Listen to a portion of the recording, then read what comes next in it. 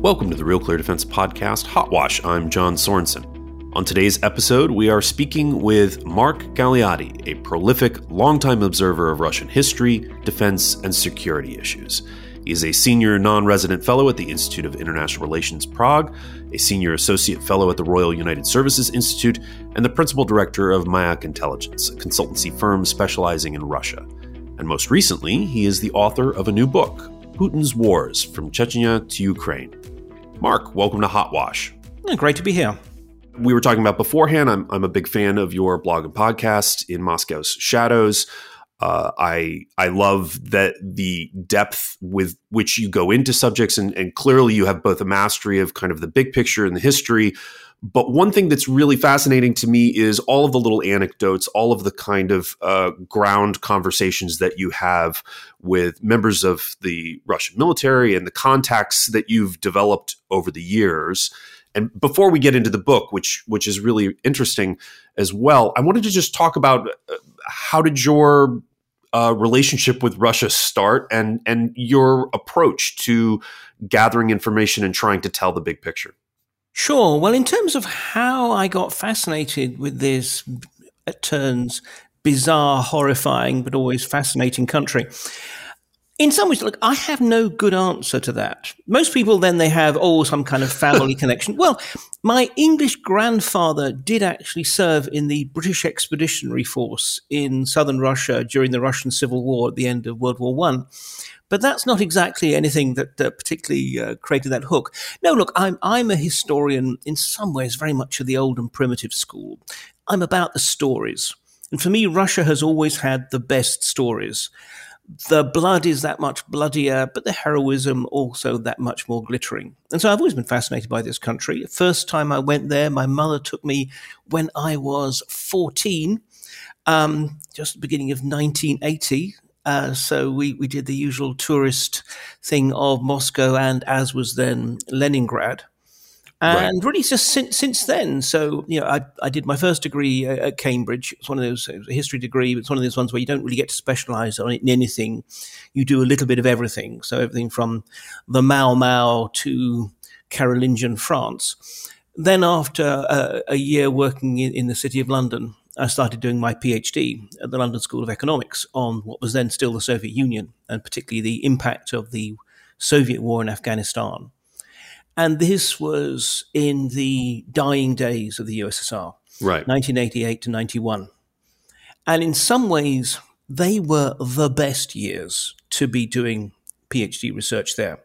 Because what happened was, everyone knew that thanks to Gorbachev's reforms, all the old rules no longer applied. But no one knew what the new rules were. Right. So with a certain amount of chutzpah and often just stunning ignorance, one could go and talk to people and see archives and so forth that really one shouldn't. But just because everything was in chaos. I mean, there were miserable times in the Soviet Union itself. Right. But nonetheless sort of fascinating. And at that time, look, I was much more of a conventional military notions of security scholar. Then through the 1990s, it continued, and in some ways, as the focus shifted from tanks to banks, so too my interest sort of broadened out the notion of what security was. Also, while I'd been doing my research, I did a lot of work on the ground talking to veterans of the Afghan war. And, on the whole, these were by definition discontented, blue collar and scarred. And a certain number of them were drifting into a criminal sort of milieu that we hadn't really thought could exist in a police state, but clearly had. And that's what got me also my first low-level contacts in the world of organized crime. And, I mean, again, this is the answer. I mean, going back to this point about the sort of approach to it, I mean, yes, of course, I read the books, I read the journal articles, and nowadays I follow the relevant social media accounts and such like. But to be honest, there's also nothing to beat just sitting down with people, ideally with alcohol as part of the research instrumentation. Absolutely. I'm not sure quite how that will go under modern ethics rules, but and just simply getting to know them. And this is the virtue, that I was able to get to know people in the times when that was acceptable and not dangerous.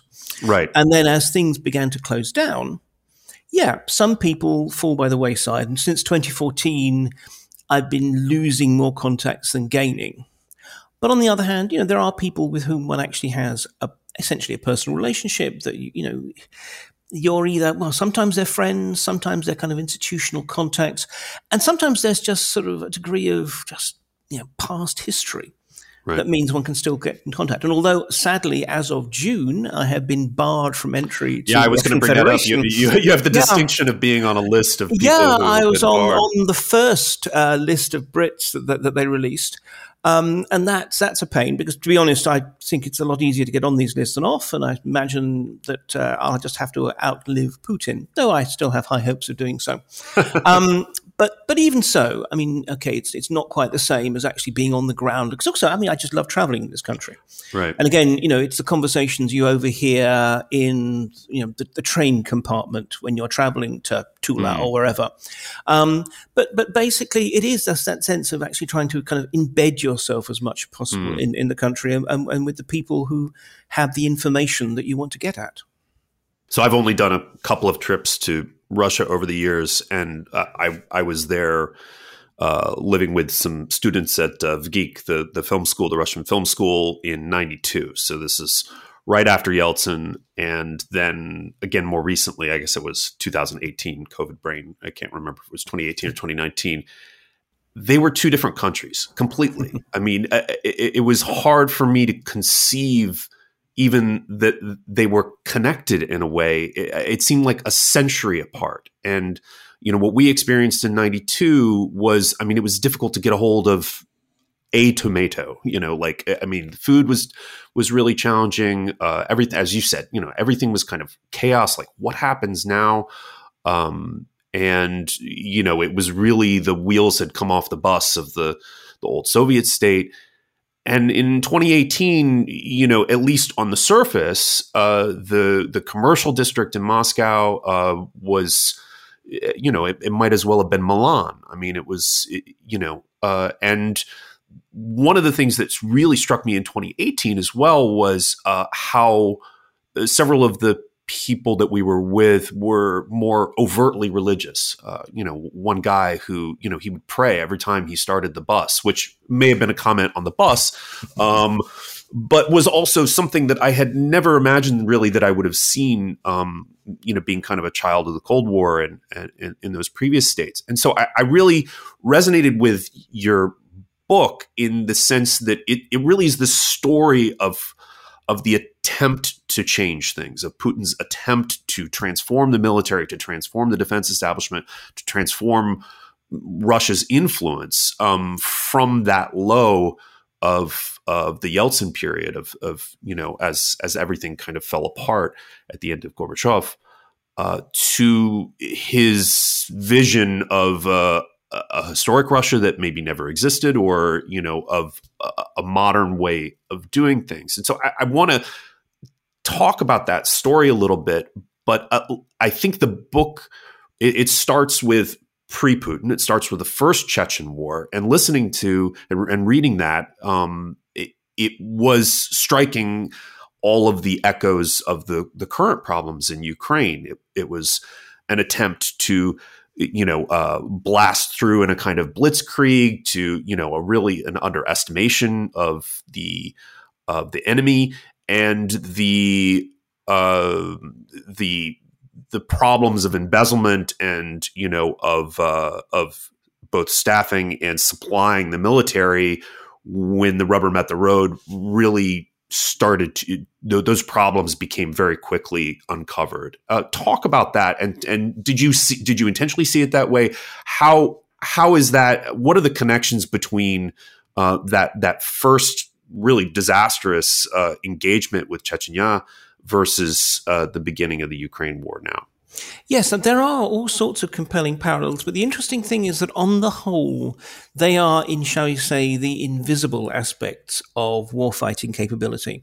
I mean, if one looks on the surface at the Russian army as of January 2022, compared with the Russian army in the 1990s, I mean, these are worlds apart. These are every bit as apart from, as one would say Moscow in those times, from being this sort of ramshackle, impoverished capital to this glittering modern European one. Well, likewise, by 2022, we had over 20 years of continued and high levels of investment in the military. We had an armed forces which was basically just over 50% professional, volunteer. We had all kinds of shiny new kit that on the whole looks exceedingly impressive when it's rumbling and grumbling its way through Red Square in these wonderful parades. But on the one hand, we had exactly all these various endemic, what one might think of as social organizational issues about corruption, about indiscipline, about the sort of brutal culture of hazing known as Dzidovщина, which constantly sort of acts as a disruptive force within units. We have the lack of initiative being demonstrated by lower level officers, and higher level officers often actually trying to micromanage what they really ought not to. All of these issues which we saw in Chechnya, visible in Ukraine. And I think that's the point. In some ways, we had seen a military reform which focused on the overt elements of war fighting. But there's also one other, I think, key parallel. The first war in Chechnya was almost bound to have been a bit of a disaster, given that the Chechens are frankly hard as nails, and the Russian military was in a terrible state. But those problems were magnified by the political context, by precisely the fact that there was no real sense of what this war was being fought for. After all, Boris Yeltsin, the first president of Russia, had told the various regions, take as much sovereignty as you can swallow. And then when the Chechens said, fine, we'll do that, that's when he sent in the troops, because he didn't want the Russian Federation collapsing. But also you had a military leadership, particularly the defense minister, Pavel Grachov, who had been ridiculously over-promoted. He was a very able paratrooper, but a very, very bad defense minister, who essentially airily promised, no problem, it'll be quick and it'll be easy.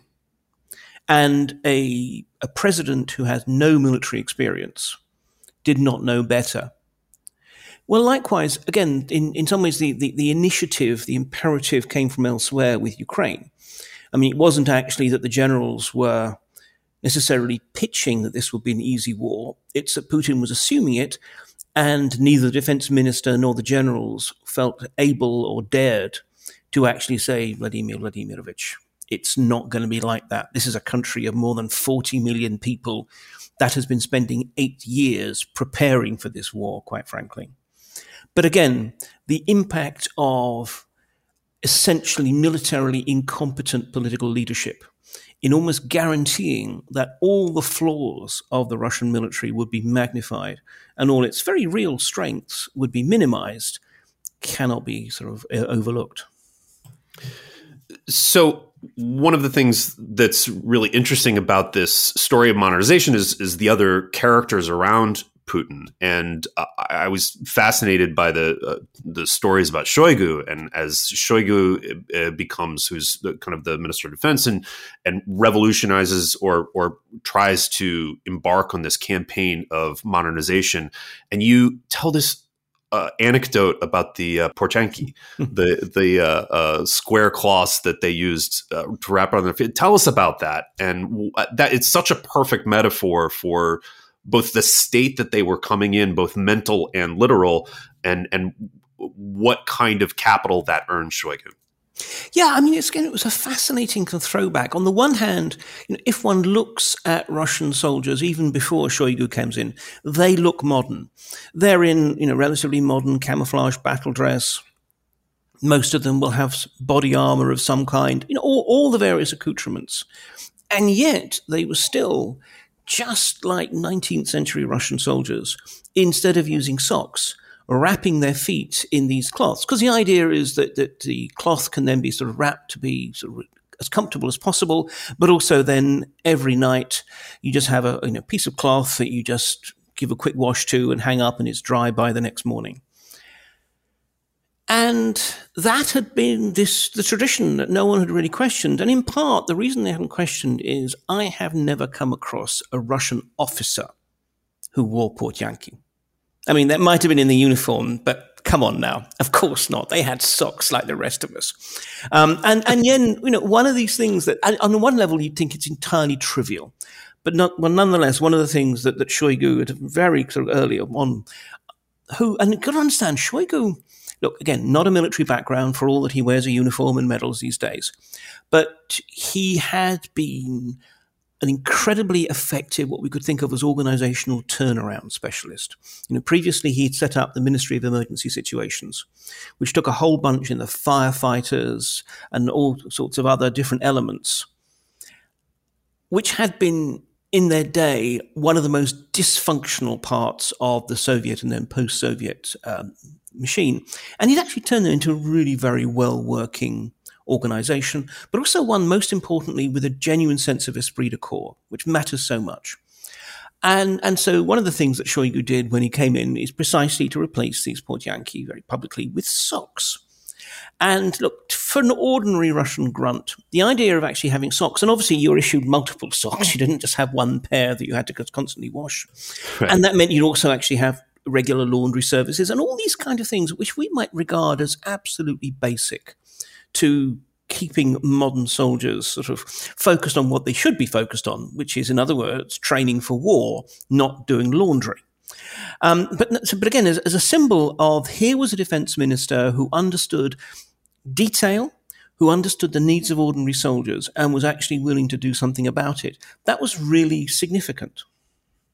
And he, both in terms of improving the esprit de corps of those serving, he changed, or at least contributed to the change in the public's appreciation of the military, correct? I mean, there was this kind of, I think it gets a little bit too much, this kind of Spartan state where it's cool to be in the military. It's marketed in a sense. And that I do think that people underestimate the popular support that Putin might have, or that the general program of nationalism over the past several decades, and that contributed to that. Is that right?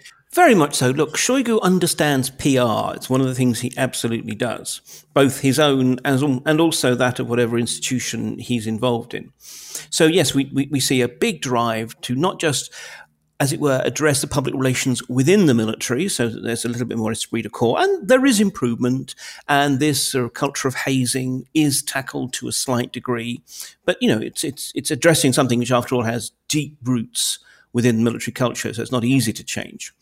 But particularly, he also, manages to, as you say, market the military. And in part, this is entirely practical because they want to have more volunteers to be professional soldiers, because they wanted to, they know that they're never going to get rid of conscription.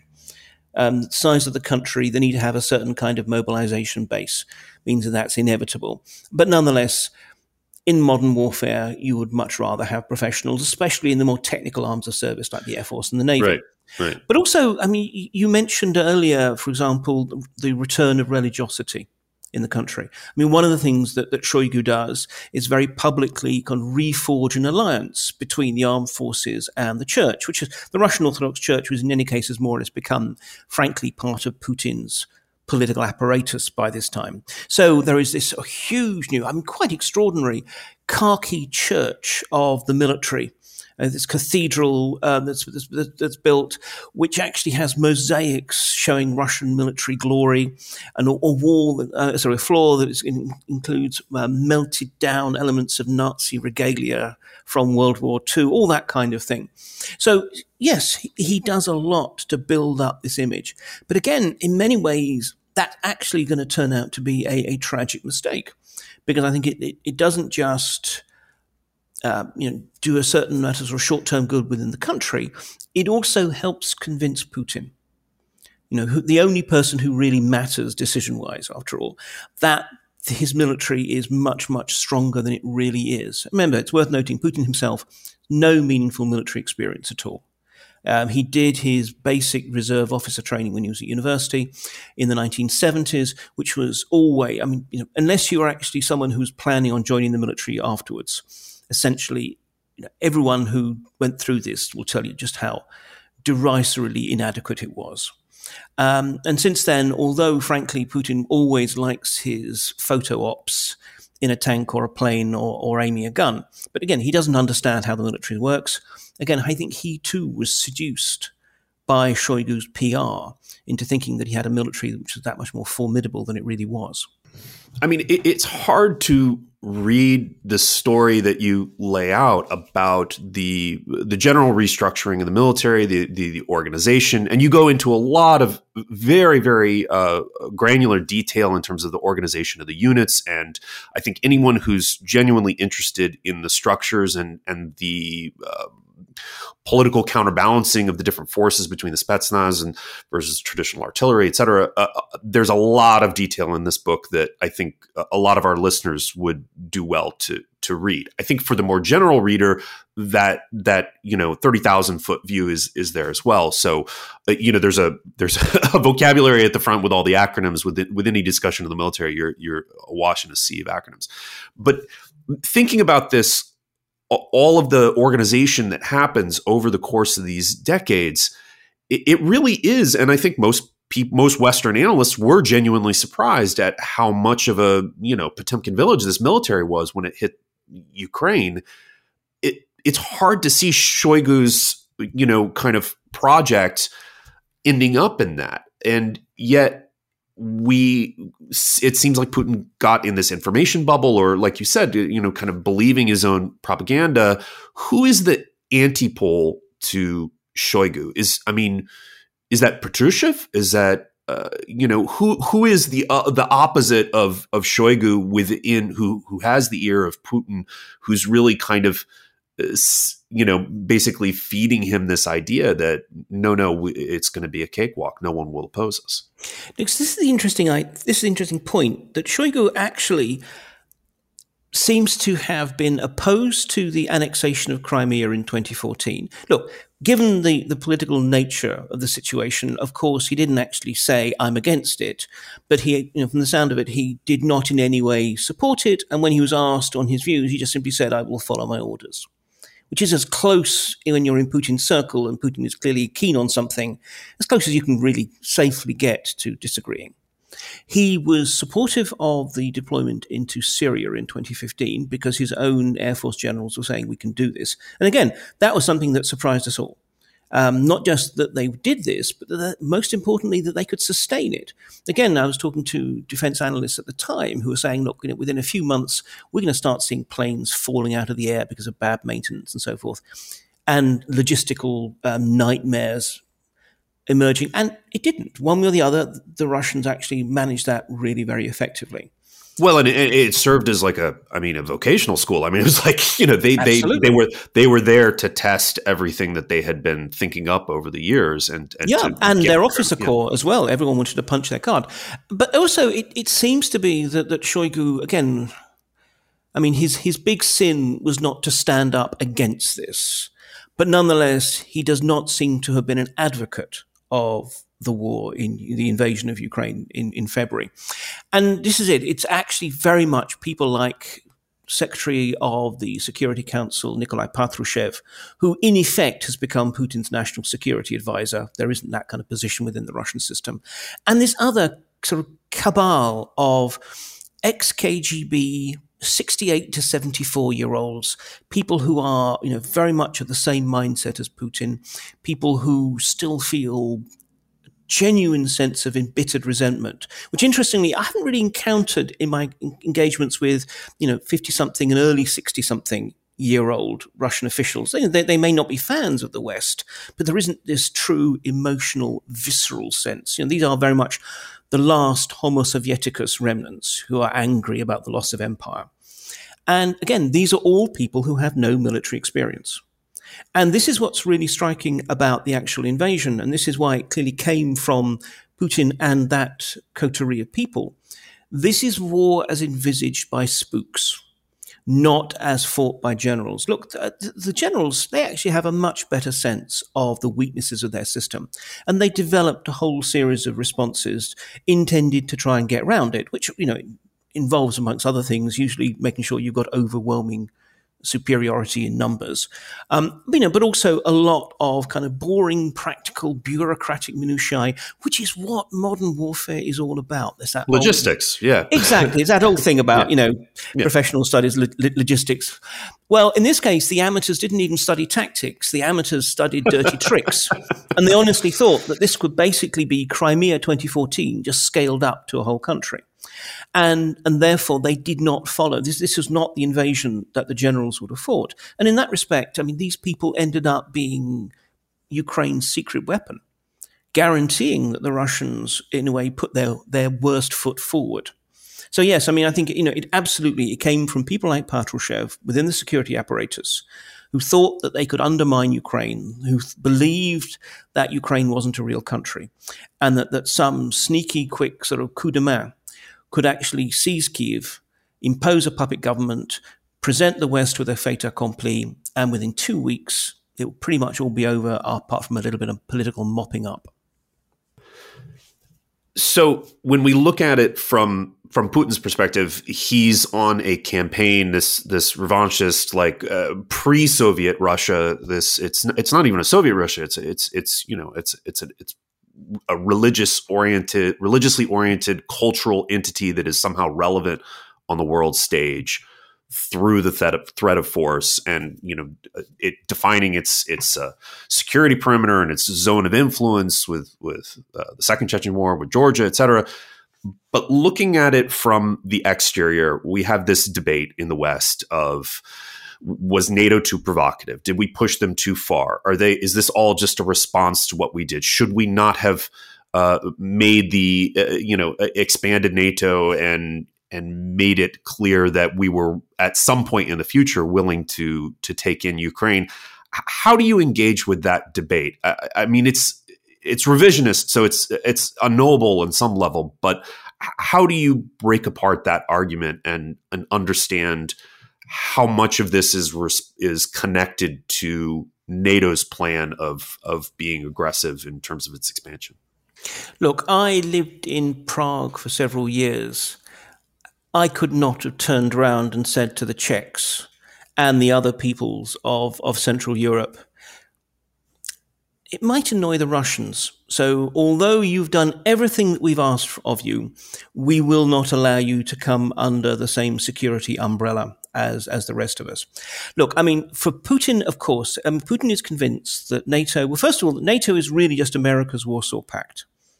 Secondly, that it is this kind of conspiratorial and hostile sort of body. He has this very Manichaean, if it's lost to Russia, it's gained by someone else. And therefore, if a country joins NATO, somehow that's a sort of a blow to Russia. And that's a very Cold War thinking. We certainly made a mistake in how we communicated a lot. I mean, I think we really did, fall foul to a certain degree of self-righteousness about, well, look, we know that NATO is just a defensive alliance. We know that it poses no threat to Russia. Therefore, what are these silly Russians talking about? We had a tendency to assume that it was all instrumental, that they didn't believe it. It was just because it was for whipping up domestic politics, or they were hoping for some kind of a bargain or whatever. We didn't appreciate the extent to which, for people like Putin, who, as I say, are Homo Sovieticus, bred in the bone, they absolutely, I think, did come to believe this. But to be honest, I mean, look, I think that if we want to look at what the real sins of the West are, they were in the 1990s. They were before Putin, where we neglected to really work with Russia. We neglected to make it a true partner. We went for short-term fixes. When in 1993, Boris Yeltsin shelled his own parliament, which was in a complete contravention of the constitution, because this was an unpleasant parliament full of unpleasant nationalists and communists elected in Soviet times. We turned a blind eye when Yeltsin then retrospectively rewrote the constitution to say that had been all right after all. Then in 1996, when Yeltsin was going to lose the election to the communists in all likelihood, the election was rigged.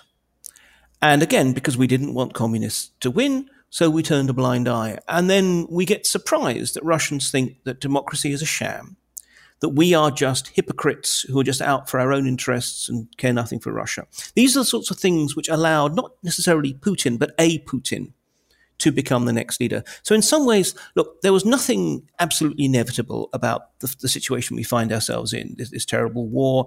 And in a way, the two wars, actually, the kinetic war in Ukraine and the wider political and economic one between the West and Russia. But there is, on the other hand, a certain sort of tidal drift that brought us that way. And I think, we needed to think about how we were going to shore up genuine democracy in Russia in the 1990s, which is, means that, yes, sometimes the people we don't like will win. Well, that's democracy for you. And then once Putin was in power, given that he really didn't and doesn't understand the West, he does think in his own terms. He assumes that everything is stage managed. He assumes that America basically tells other countries what to do. All of these things. We can't change that.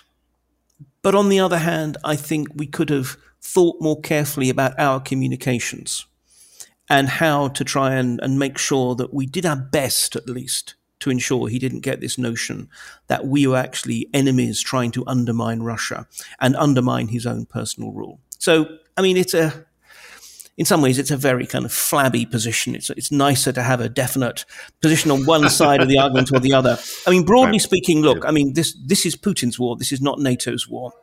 He misunderstands NATO, but we did have a small role to play in perpetuating that misunderstanding.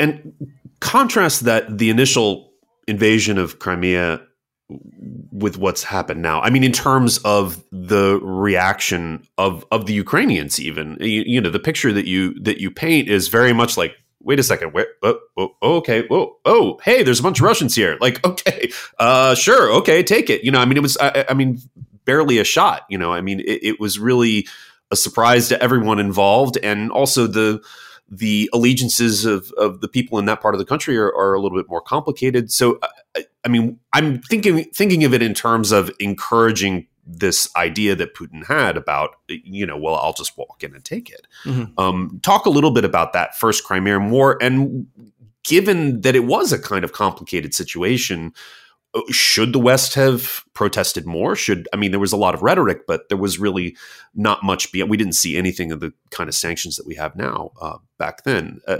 Take us back to 2014 and understanding how Crimea and then eventually Donbass set the stage for where we are. Yeah, 2014 in Crimea, frankly, one would have been hard-pressed to have stage managed a situation that was more propitious for the Russians. Because you have this peninsula in which actually the Russian Black Sea Fleet is based. So there are already Russian naval infantry there. You have a population that on the whole actually feels that it would rather be part of Russia. After all, the Crimean Peninsula had been Russian until the 1950s, when Khrushchev, for really just more than anything else, administrative reasons, transferred it to the Ukrainian Soviet Socialist Republic, but still all part of the Soviet Union. But again, so I think, pretty much the interesting thing that we find is even vehement critics of Putin's in Russia still also believe that Crimea is rightfully theirs. But as I said, on the whole, so too did the population of Crimea. They felt, with frankly very good reason, that they had been neglected by Kyiv ever since independence. They looked at the quality of life in the Russian mainland, which was substantially higher. And then meanwhile, the Ukrainian state had essentially collapsed after the Euromaidan, the Revolution of Dignity, at end of 2013, beginning of 2014. So that no one really knew who was in charge. A lot of people were uncertain about the new regime. And the Russians were just able to just simply sort of take over control. And again, they could do so essentially relying on their very best troops. What we called the little green men, which the Russians call the polite people, the special forces who sort of fanned out with no insignia or whatever, which again, so much is made of that, oh my God, they weren't wearing badges. Well, frankly, special forces operating in the field frequently won't actually have big national flags sticking on their arms. It wasn't really that sophisticated a technique. The West did it really cause that much confusion? It did. Well, I think also because the Russians just flatly denied that it was anything to do with them. And look, again, lying at the start of a war is not that unusual. But still, it did. It gave them basically 24, 36 hours grace in which people were, were they mercenaries? Was this a maverick operation by the Black Sea Fleet without Moscow's say-so? All these uncertainties were swirling around. And again, that crucial window of opportunity to basically lock down the peninsula. And from that point on, it was really just mopping up. So, I mean, that was this, as I said, perfect storm of a situation that worked so well for the Russians. And absolutely, it seduced Putin into a sense that this kind of thing was much easier than it really was. The West, we did not exactly cover ourselves with glory, because we managed to, on the one hand, not recognize any validity to the Russians' position. And, in fairness, one could say, and look, I mean, it's dangerous because it looks as if I'm beginning to sound like a Putin excuser here. But, if we believe in self-determination of peoples and nations and territories, although clearly the referendum that was held under the Russian gun was in no way legal, but nonetheless, it's actually quite hard to argue that this was not actually something that was done in line with the desire of the majority of the population there. But we didn't accept that, and understandably, because it was against international law what was done. But on the other hand, our response was frankly pretty pathetic. I mean, it actually took later on the shooting down of the airliner MH17 over the Donbass to really sort of trigger proper sanctions. Right. So I think this is the problem. What has happened is, therefore, from Putin's point of view, he had an exaggerated notion of how easy it was to just simply take territories. He had an exaggerated notion of how far the West were basically sanctimonious hypocrites who would wag a finger but do nothing more than that. He had an exaggerated idea of just how fragmented the Ukrainians were. And he had an exaggerated idea of just how good his troops were. Because, again, these had all been, basically Spetsnaz, naval infantry and similar sort of pick of the bunch. And the Donbass conflict, I mean, this is a really messy, difficult kind of conflict to really sort of explore. It was a bit of a civil war. One can't get away from that. It was also a bit of a kind of a freelance intervention by forces who were not necessarily operating with the Kremlin sanction.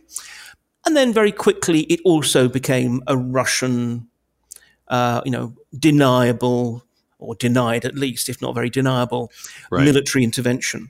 Right. But again, that was always, it wasn't about the Donbass. It was just about trying to cause trouble for Ukraine, to try and get Ukraine to come back into the fold. But in some ways, that was never the real war. And then when Putin does invade, again, he thinks he can just basically scale up Crimea to a country of more than 40 million people, a country of people who actually were more united than they've ever been, thanks to the pressure of Russian aggression. And who, as I mentioned before, had been basically spent 8 years, ever since 2014, expecting this war, planning for it, and planning very well. Training extensively with NATO, improving their command structure, everything. And precisely because they understood how the Russians fight, and therefore they had very much specifically built a whole series of tactical responses to take fullest advantage of the weaknesses that they saw in the Russians. So, and I think that, again, talking about that hesitation on the West and the conflicting ideas of, we're all for self-determination over here, aren't we? Yeah, but Russian history is really kind of complicated, and they were a country, but now they're separate countries, and were they separate countries before? And it allows this space for people to parrot Putin's version of history. I mean, his recent essay on history and the history of Ukraine and his real misuse of history, which is both intentional and also perhaps he's completely believing it. But it echoes on the West. One of our finest international history professors, Elon Musk, weighing in on, yes, of course, Ukraine has always been Russia, so we should just give it back to them. Talk about, as an actual expert on the history of Russia, how should we think about the complicated history of a people who is a separate people, but also has at times been culturally deeply intertwined, both by familial bonds and political bonds with Russia, and their desire to both see it as a part of Russia. Ultimately, of course, I mean, the people of Ukraine have a voice in this, and they're exercising that voice. But talk about Putin's understanding of that history and how that kind of infects the dialogue about what rights Ukraine has in this conflict. Yeah, this is it. Putin is fascinated by history. He draws historical parallels with himself, most recently with Peter the Great. Though Peter the Great was a very tall individual and Putin is not. But on the other hand, he's a really bad historian. He doesn't understand history. And yes, so, I mean, you're absolutely right. It's both a question of a very, very instrumental use of history to justify the politics of the moment, such as precisely by his lengthy and deeply flawed essay about the interconnection of Ukrainian and Russian history. So for those who haven't read it, just sum up his what is flawed about his central thesis. I mean, we could do an hour about this. But. Well, at least. Yeah, I mean, look, his central thesis is that Ukraine isn't a real country. It's kind of a hodgepodge of bits taken from other countries, that it's always really been part of the sort of the Russian cultural and political patrimony. And frankly, it's all Lenin's fault. The Soviet Bolshevik revolutionary leader who actually created an independent within the Russian, within the Soviet Union, Ukrainian Soviet Socialist Republic. And that was, in a way, one of Lenin's many sins. A time bomb was placed under the Soviet Union, and now Russia is, in a way, fixing Lenin's mistake. Look, there's like 5% of reality struggling somehow through 95% pseudo-history and retrospective political justification. But yes, look, essentially, the history of Russia, let alone the wider post-Soviet area, though at what point we can get away with talking about it as post-Soviet, the sooner the better. These boundaries are often artificial. There are communities on both sides. I mean, one of the phrases that's often misunderstood, I mean, that Putin once said about the downfall of the Soviet Union being one of the great geopolitical tragedies of the 20th century. Now, he was not actually sort of suggesting that he wants to recreate it. But what he was very specifically referring to was the fact that there were ethnic Russian communities that were then left, in effect, stranded in other countries, from Estonia to Ukraine to Kazakhstan, and all kinds of different. So again, it's the usual post-colonial. In some ways, this is the story of post-Raj India. This is the story of Africa. Empires tend to actually draw artificial boundaries that then become very problematic once the entire Middle East. Exactly. Yeah. So, I mean, I think that the issue is just to accept the degree to which, you have, in many ways, an equally troublesome notion now that Ukraine has always been independent. Of course, it hasn't been. One has to recognize that there has been this past mingling. And frankly, if Putin had been anything like the sort of shrewd geopolitical mastermind we're sometimes told, he absolutely wouldn't have invaded. He would have relied on the natural processes of, interconnectivity through, ethnicity, families, trade, and such like to maintain a certain degree of his claws in Ukraine. Well, he's burnt all those bridges now. But the point is that history doesn't just stop. All countries have at different times expanded and contracted, taken over new territories, lost others. I think one just has to accept that, yes, history informs the present, but it doesn't actually define the present. And this is the point which going back to the question of Ukraine. Look, Ukraine has had so many false starts at creating genuine nationhood. And again, before 2014, there were really strong divisions between the essentially Catholic Europe looking west of the country, with the city of Lviv as its real sort of heart, and, a very east of the country that still looked to Russia, where actually Russian was spoken rather than Ukrainian, much more in the way of Russian Orthodoxy. This has played out time and time again. The war, which in a way, if we think of it as the long war from 2014, is what has really genuinely made Ukraine. And when you see the current president Zelensky, I mean, who voted for Zelensky? Actually, his support was drawn from across the country, defying all the old boundaries. And it's one of the reasons why, I mean, with admittedly tongue firmly in cheek, I have suggested that Ukrainians should be putting statues of Vladimir Putin in their main squares, because in many ways, Putin is the father of the modern Ukrainian nation for that very reason. So just to bring this to a close, we're still firmly in the middle of the war. It seems like there's probably little likelihood of a cool off in the winter. Again and again, we hear on the pontificators in the West about moving towards negotiation, trying for some sort of diplomatic settlement. And how do you think about Putin as a person on the opposite side of a table trying to come to assurances and agreements when just the history, in the recent history, has been so catastrophic? I mean, the violation of civilian corridors, the just, ritual violation of any kind of ceasefire. How do you understand that? I mean, obviously, all negotiations have to come from a position of strength on at least one side. And so I think both sides are trying to be that side that is coming to the table from a position of dominance.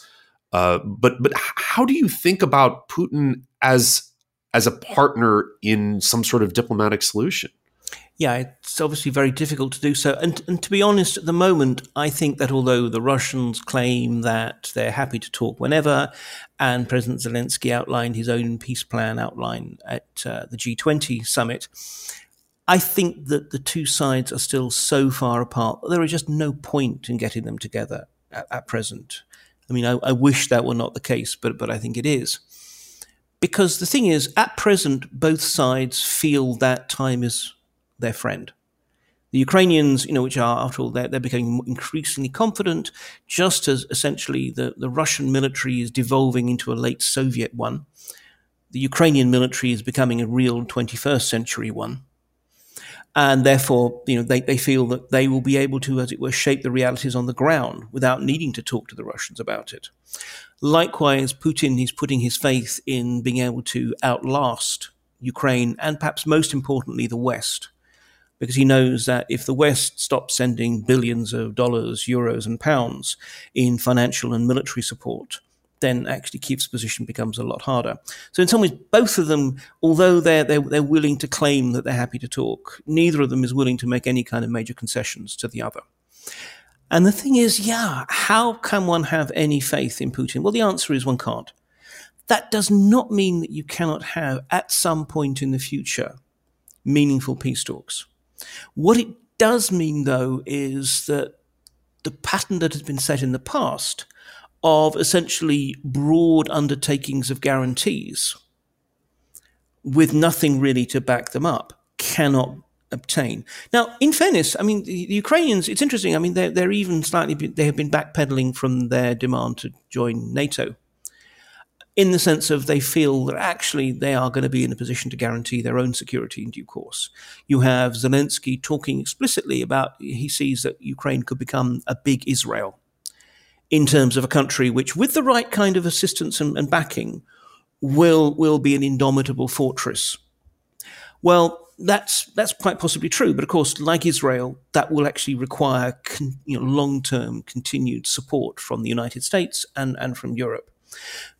But I think this is it. It's actually going to be a situation in which not only will there have to be a deal which Ukraine feels it can live with, and really the only thing that might potentially be on the table is the future of Crimea. There is the possibility that some kind of deal will be struck to allow Russia to maintain control of Crimea, so long as the people of Crimea seem to want to remain Russian. But for the rest of the occupied territories, they will have to revert to Kyiv's control.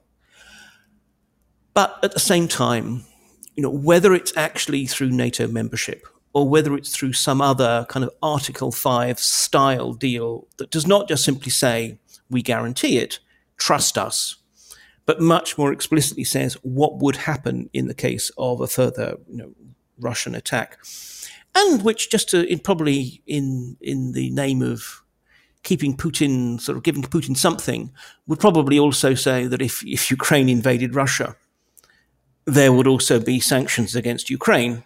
Not that I don't think anyone expects it to happen, but just to kind of maintain the pretense of equanimity there. But I think this is it. We need to have a peace process which recognizes the failures of the past, rather than, as too often tends to happen, simply replicates those failures. If, as so frequently happens in the U.S., fatigue sets in terms of supporting economically and militarily, can NATO be that backstop without the U.S. in terms of supplying ammunition and money to Ukraine? I mean, the blunt answer is no. I mean, if one looks at the levels of support, I mean, the United States has far outstripped everyone else. Then we have the United Kingdom, and then we have the various countries of Europe. This is another of the areas in which, to be perfectly honest, continental Europe, at least, maybe it's just simply because of the sort of nature of my passport, I would exempt Britain from that, because I think we can be quite proud, actually, in the UK of the scale and the speed of our response. But continental Europe really has continued to ride on America's coattails.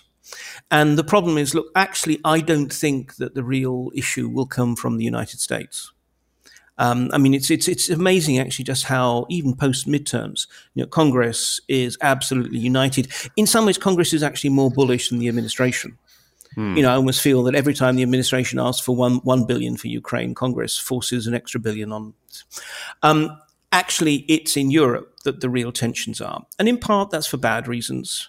And in part, it's for good. I mean, Europe is also having to deal with the issue of Ukrainian refugees, which America isn't. Europe is having to wean itself off its previous dependence on gas. Yeah, and in part, that's by buying quite expensive American liquefied natural gas. Now, I'm not actually pointing the finger here, but I'm just saying this is exactly the kind of issues which have a tendency to cause tensions. Right. And so I think that's where the real concern is. It's not that anyone is going to say, we don't care about Ukraine.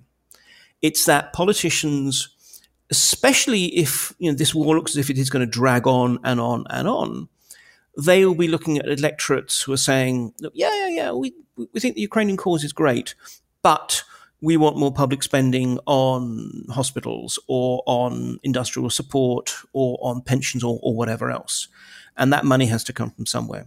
And so I think this is the real concern. It's actually going to be about maintaining Europe, not because Europe necessarily sort of provides the lion's share of the funds, but that once Europe starts to fragment, that's when I think one will get the pressures in the United States. Why should we be the ones to bail out the Europeans again? This is a European continental problem.